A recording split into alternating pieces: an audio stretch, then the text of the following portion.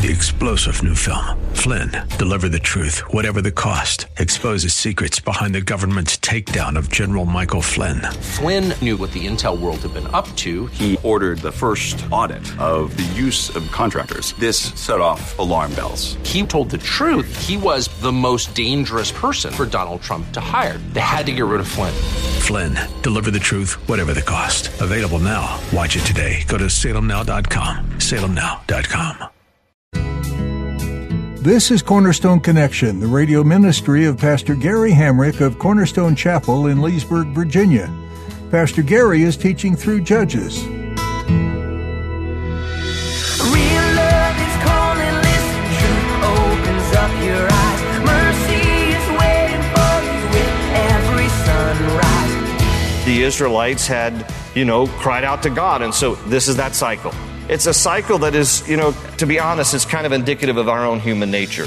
We get right with God, things are going well, and things are going so well, we get lazy in our walk with Him, and then we get ourselves into sin, and then we cry out to God, and God has mercy, and we start living for Him again, and that's the cycle. This cycle is just, in other words, this is not just, exclusively an indication of the Israelites. This is all of our cycles.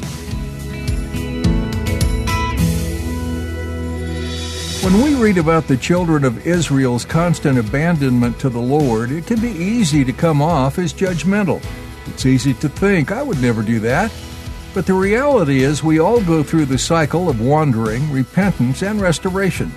In today's message, Pastor Gary will be sharing about this cycle that the Israelites constantly found themselves in. This is also the cycle that we can find ourselves in. Whenever we do fall into sin, we know that God will always meet us with grace. At the close of Pastor Gary's message today, I'll be sharing with you how you can get a copy of today's broadcast of Cornerstone Connection. Subscribe to the podcast or get in touch with us.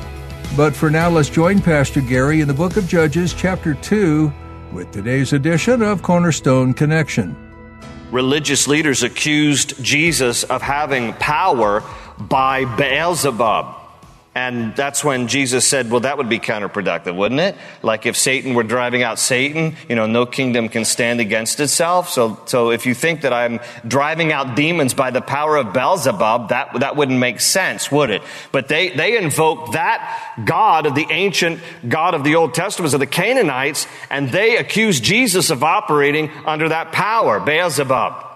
By the way, there's some other little known Baal gods. You have Baal-a-hay, that's Lord of the Farmers.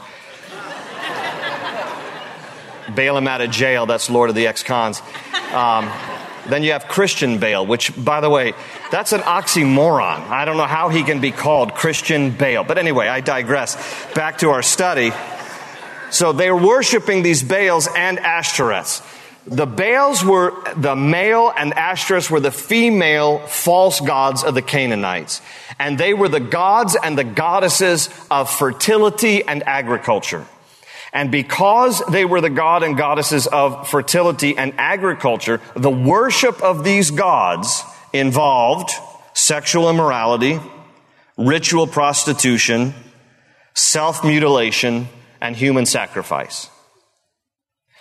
So when you know that, then you can understand just how far the Israelites had gone away from God. They start to worship the gods of the nations around them, which means they are engaging in these same practices: sexual immorality, ritual prostitution, self-mutilation, human sacrifice. We know, even under the reign of King Solomon, that Israel was sacrificing their children. It was the height of child sacrifice under the days of King Solomon. And name a whole valley after the children, the valley of the children, the valley of Ben Hinnom. You go there to Israel today and you cross over the valley of Ben Hinnom, and there's a plaque there to the valley of the children, because they don't want to ever forget that they sacrificed children in that valley. They brutally murdered their own children to worship these false gods. Now, listen, when you look at the Bible and you read the Bible, and for people who say, it's difficult for me to read it because it's an antiquated book, it doesn't have much relevance today, I think to myself, all you need to do is take the Bible, and then you need to take like your phone and look up a news app and look at the two things and look how similar they are. Because tragically, the truth is we're still sacrificing our children today. The sin of abortion. And we're still adapting the gods of the nations around us.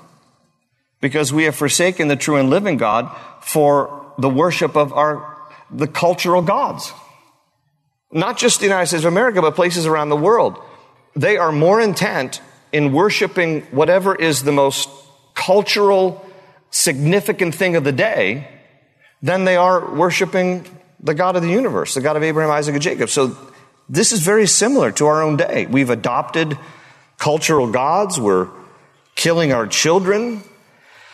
So this isn't to surprise us.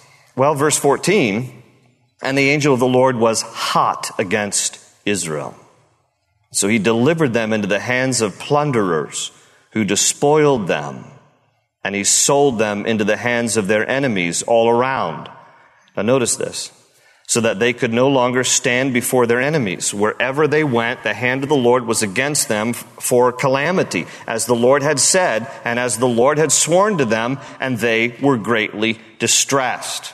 Nevertheless, and this is an important word, nevertheless, because, at this point, God has already said to them, do you remember how faithful I was? I was faithful, I was faithful, I was faithful, I provided for you, I cared for you.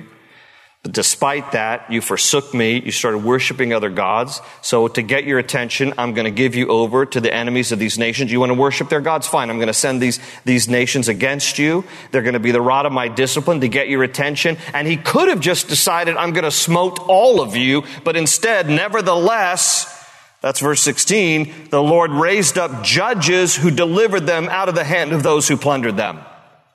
This is all God's mercy.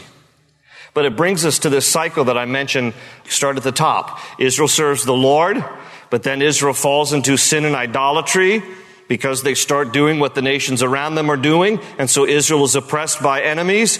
Then Israel cries out to the Lord, and then God raises up a judge, and then Israel is delivered. And then they serve the Lord for a time while a judge is giving, some oversight. But then a judge dies, and then the people give in to their old ways again. And the cycle continues. Throughout the whole book of Judges, this is the cycle. And we're seeing it right here. Because Israel was serving the Lord in the days of Joshua, then that generation dies, and then they start to engage in the idolatry of the nations around them. So God's anger burns, he turns them over to their enemies, and then he has mercy and raises up a judges. Verse 17, yet they would not listen to their judges, but they played the harlot with other gods and bowed down to them. They turned quickly from the way in which their fathers walked, and obeying the commandment of the Lord, they did not do so. And when the Lord raised up the judges for them, the Lord was with the judge and delivered them out of the hand of their enemies all the days of the judge. For the Lord was moved to pity by their groaning because of those who oppressed them and harassed them. And it came to pass, when the judge was dead, that they reverted and behaved more corruptly than their fathers by following other gods to serve them and bow down to them. They did not cease from their own doings, nor from their stubborn way. And then the anger of the Lord was hot against Israel. And he said, because this nation has transgressed my covenant, which I commanded their fathers, and has not heeded my voice, I also will no longer drive out before them any of the nations which Joshua left when he died, so that through them I may test, circle that, I may test Israel, whether they will keep the ways of the Lord to walk in them as their fathers kept them or not. And therefore, the Lord left those nations without driving them out immediately, nor did he deliver them into the hand of Joshua. So we learn something there. What we learn is that even though the Israelites were disobedient and not driving completely those nations out of the land, and thus the result of their presence we see here because the Israelites are persuaded to join in their practices. Nevertheless, God used the remnant of those foreign nations that they allowed to remain as a way to test the Israelites. Now, the Hebrew word there for test is nasah, and it appears 3 times, once here in chapter 2, and then we're going to see it 2 more times in the first couple of verses of chapter 3. And it means to test or to prove. In other words, this was a way for God to expose what was in their hearts. This is how he tested them. He allowed these nations there so that then they would begin to see what was in their own heart. And by using them, he tested his own people in this way. So go to chapter 3. Now these are the nations which the Lord left that he might test. Here it is again. That he might test Israel by them. That is, all who had not known any of the wars in Canaan. This was only so that the generations of the children of Israel might be taught to know war, at least those who had not formerly known it. Namely, 5 lords of the Philistines, all the Canaanites, the Sidonians, and the Hivites who dwelt in Mount Lebanon, from Mount Baal Hermon to the entrance of Hamath. And they were left that he might test, there it is the third time, that he might test Israel by them, to know whether they would obey the commandments of the Lord, which he had commanded their fathers by the hand of Moses. Thus, the children of Israel dwelt among the Canaanites, the Hittites, the Amorites, the Perizzites, the Hivites, and the Jebusites. And they took their daughters to be their wives, and gave their daughters to their sons, and they served their gods. So here they are, engaged in pagan worship. They have fallen away from the Lord, and so God raises up judges. And the first one is mentioned here in verse 7, Othniel. Othniel. And his name in Hebrew means God is my strength. We're first introduced to him back in chapter 1. We talked about him last week. He was Caleb's nephew, but he became Caleb's son-in-law too. It's kind of a convoluted family tree, but trying to keep it all in the same family, I guess. But he's Caleb's nephew, and then he marries Caleb's daughter, so he becomes Caleb's son-in-law. So I don't know how that works. Do you call him dad or do you call him Uncle Caleb? I don't know. Shouldn't have to call him both at the same time, for sure. All right, that's a little messy. But anyway, so here he is, verse 7. So the children of Israel did evil in the sight of the Lord. Here's that pattern. They forgot the Lord their God and served the Baals and Asherahs. Therefore the anger of the Lord was hot against Israel, and he sold them into the hand of Cushan Rishathaim, king of Mesopotamia. And the children of Israel served Cushan Rishathaim 8 years. When the children of Israel cried out to the Lord raised up a deliverer for the children of Israel, who delivered them. And here he is, Othniel, the son of Kenaz, Caleb's younger brother. The Spirit of the Lord came upon him, and he judged Israel. He went out to war, and the Lord delivered Cushan Rishathaim, king of Mesopotamia, into his hand, and his hand prevailed over Cushan Rishathaim. So the land had rest for 40 years. And then Othniel, the son of Kenaz, died. There's a cycle. They're disobedient to God. So for 8 years, God allowed the king of Mesopotamia to besiege them, to harass them, until they cried out to God, and God said, all right, I'll have mercy. Raises up Othniel. Othniel goes to war, fights, defeats them. And so for 40 years, the Israelites live in peace. Othniel is now reigning here as judge. And then we come to Ehud. Now this is a very bizarre story, and this will not be the only bizarre story we read in the book of Judges. Trust me. This is a very twisted book that shows the depravity of man and just kind of weird things. So here we go. This is Ehud now. So Ehud becomes the second judge of Israel. And by the way, those of you who know your recent Israeli history, there were 2 prime ministers in the past couple of decades with the name Ehud. You had Ehud Olmert and Ehud Barak. So those guys named the same after this guy here, Ehud. His name in Hebrew means united. United. It says, and the children of Israel again did evil in the sight of the Lord. Because Othniel died. And so left to themselves, they do evil again. And so the Lord strengthened Eglon, king of Moab, against Israel, because they had done evil in the sight of the Lord. And then he gathered to himself the people of Ammon and Amalek, went and defeated Israel, and took possession of the city of palms. That's Jericho. So again, the Israelites are living in disobedience. So God whistles for the king of Moab. This guy's name is Eglon.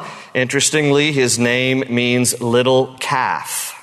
And that's going to have meaning in the story as we read it. But it's kind of an interesting thing here. His name means little calf. And so he gathers the Ammonites and the Amalekites. They go to war against the Israelites. They take the city of palms, Jericho. Verse 14, so the children of Israel served Eglon, king of Moab, 18 years. They were subjected to him. But when the children of Israel cried out to the Lord raised up a deliverer for them, Ehud, the son of Gerah, the Benjamite, a left-handed man. Now, this is interesting. There are only 3 references in the Bible to left-handed people. And every time a left-handed person is mentioned, they are from the tribe of Benjamin. But what is interesting is that Benjamin, his name means son of my right hand. So there's some irony here. Benjamin means son of my right hand, but every time somebody's left-handed in the Bible, they're a Benjamite. Okay. Now, what is interesting here is this, it mentions that he's left-handed because it gives him a military advantage. In the same way in sports, those who are left-handed in sports, they have a slight advantage. In tennis, for example, if you hit to someone's, typically you would try to hit to their weaker side, which is typically someone's backhand. But if they're left-handed, if you do that, you're actually hitting to their forehand, so their forearm. They're going to swing in a way that has an advantage over you. Boxing is the same way. Those who are left-handed boxers are known as southpaw. They have a southpaw advantage. And they have a mean right hook, which catches other boxers who are typically right-handed. It catches them off guard because then they don't always anticipate it coming because you are typically trained to fight against right-handed boxers. So a left-handed boxer has an advantage. A left-handed tennis player has an advantage. A left-handed soldier has an advantage. In hand-to-hand combat, what is going to happen here is, you're going to see here in a moment, Ehud is mentioned as being left-handed because it gives him an advantage. He's going to draw his hidden sword from the right side of his body. He's going to draw it across his body from the right, and he's going to catch Eglon off guard here. So take a look. This is what happens. By him, the children of Israel sent tribute to Eglon, king of Moab. Okay, so they're like, take a gift to Eglon, and just pay your taxes and so that we can be good citizens. Well, there's going to be a different outcome here. Verse 16, now Ehud made himself a dagger. It was double-edged and a cubit in length. So that's a 1.5 feet, okay? 1.5 feet dagger. And he fastened it under his clothes on his right thigh. Okay, got it? So he brought the tribute to Eglon, king of Moab. Now, Eglon was a very fat man. All right, his name's Little Calf. What do you expect, right? If you get named Little Calf, you're going to eat like one. And so anyway, he ends up being it just says he's a very fat man. Okay. Don't judge me. I'm just reading the Bible.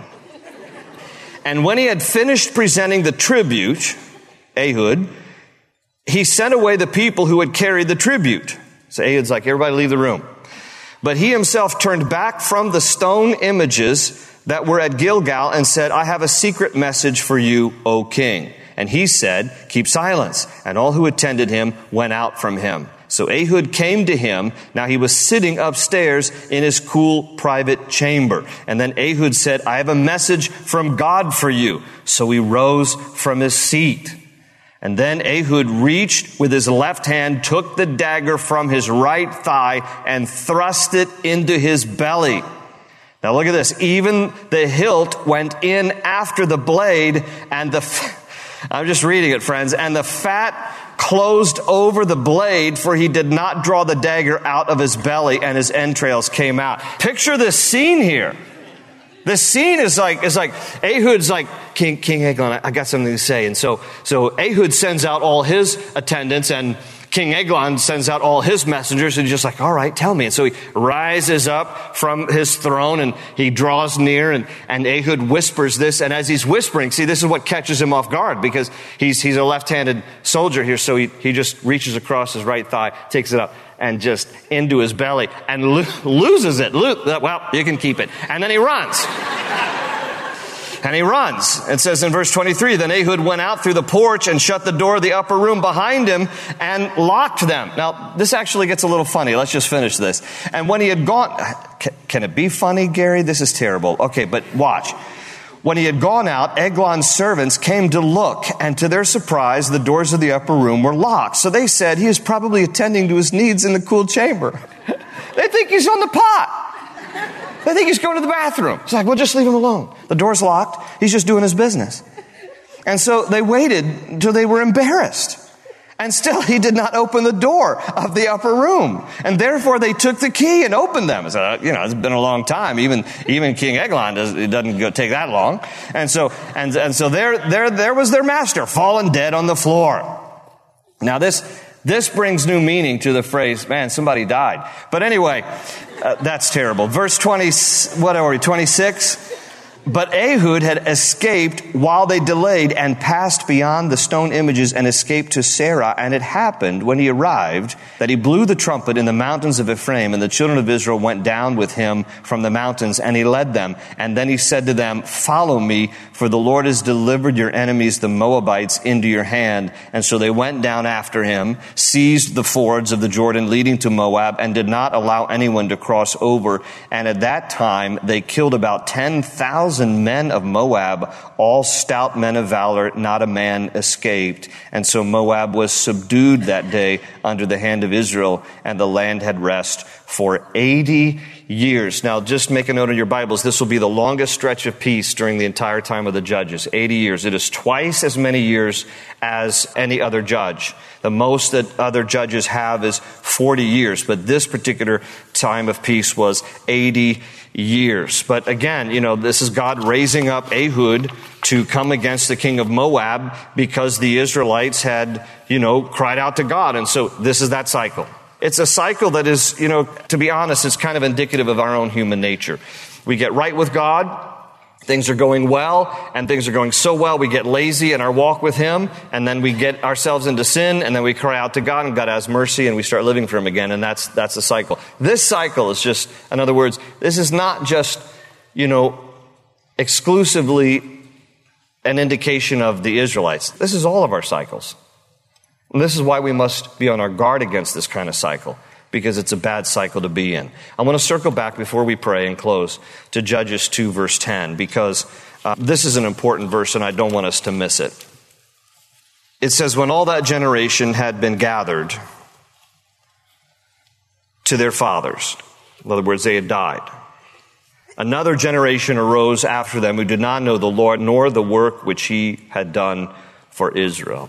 And it reminds me of Deuteronomy 6:7. And this is what Deuteronomy 6:7 instructs particularly fathers, but it isn't only for fathers, but fathers have the main responsibility in a home where there is a dad and where there isn't. Mom, God bless you, you're to do this as well. But together, in Deuteronomy 6:7, "You shall teach your children diligently.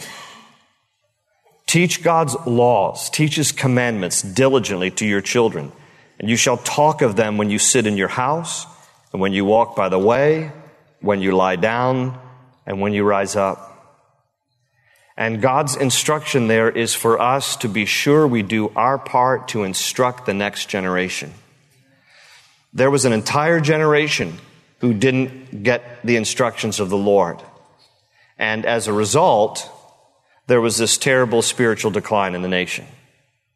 And so it is with us. If there's any hope for America, it's because the next generation is going to fall in love with Jesus. And part of the next generation coming to have a relationship with Jesus is because this generation of parents are instilling it in their kids.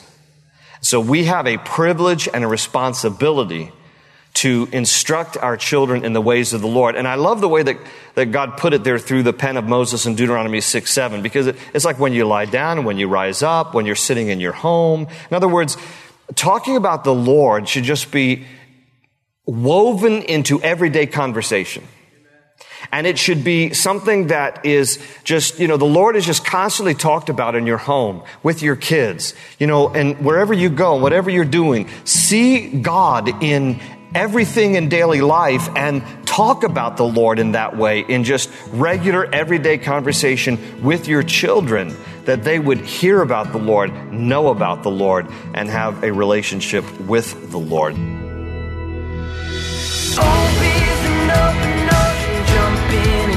Find the cornerstones, your connection, run towards your new life. Our days are sometimes filled with nonstop movement, aren't they? The pastors, staff, and community here at Cornerstone Connection don't want you to miss out on nuggets of wisdom from God's Word. We encourage you to subscribe to our podcast so that you can connect with us from anywhere. Interested in hearing more? Go to cornerstoneconnection.cc, where Pastor Gary Hamrick has more audio messages for you to tune into. Scroll down until you see the space that says Teaching Library. Once there, we've made it as simple as possible to search by topic, speaker, or book. We pray that you'll be uplifted and encouraged in your walk with Jesus. That website again is cornerstoneconnection.cc. If you're in the Leesburg area, we'd love for you to stop by. We have Sunday services at 8:30, 10, and 11:45. Is the middle of your week more free? Come join us on Wednesday evenings then at 7. Were you blessed by what you heard today? Would you consider donating some of your resources? If so, it's pretty simple.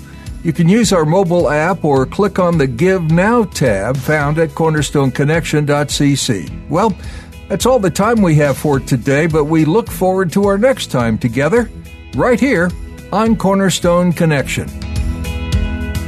They say you're a wandering soul, that you've got no place to go, but still you know, you're not alone.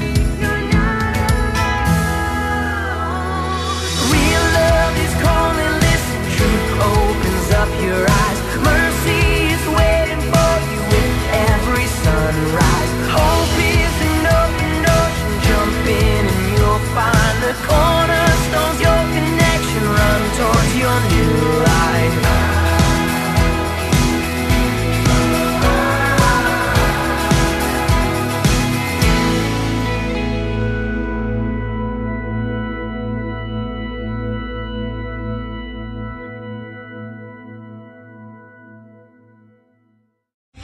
Three-star General Michael J. Flynn, head of the Pentagon Intelligence Agency, knew all the government's dirty secrets. He was one of the most respected generals in the military. Flynn knew what the intel world had been up to. He understood its funding. He ordered the first audit of the use of contractors. This set off alarm bells. The explosive new documentary, Flynn, Deliver the Truth, Whatever the Cost, uncovers the facts behind this scandal. Flynn told the truth. He was the most dangerous person for Donald Trump to hire. I find out the worst enemy that I'm going to face in my life is right here in America. They took my assessment and they wanted me to change it. And I was like, I'm not changing it. They had to get rid of Flynn. With in-depth interviews, archival footage, and never-before-seen personal records of the man behind the headlines. I just felt like I was drowning. Flynn, Deliver the Truth, Whatever the Cost. Available now. Watch it today. Go to salemnow.com. salemnow.com.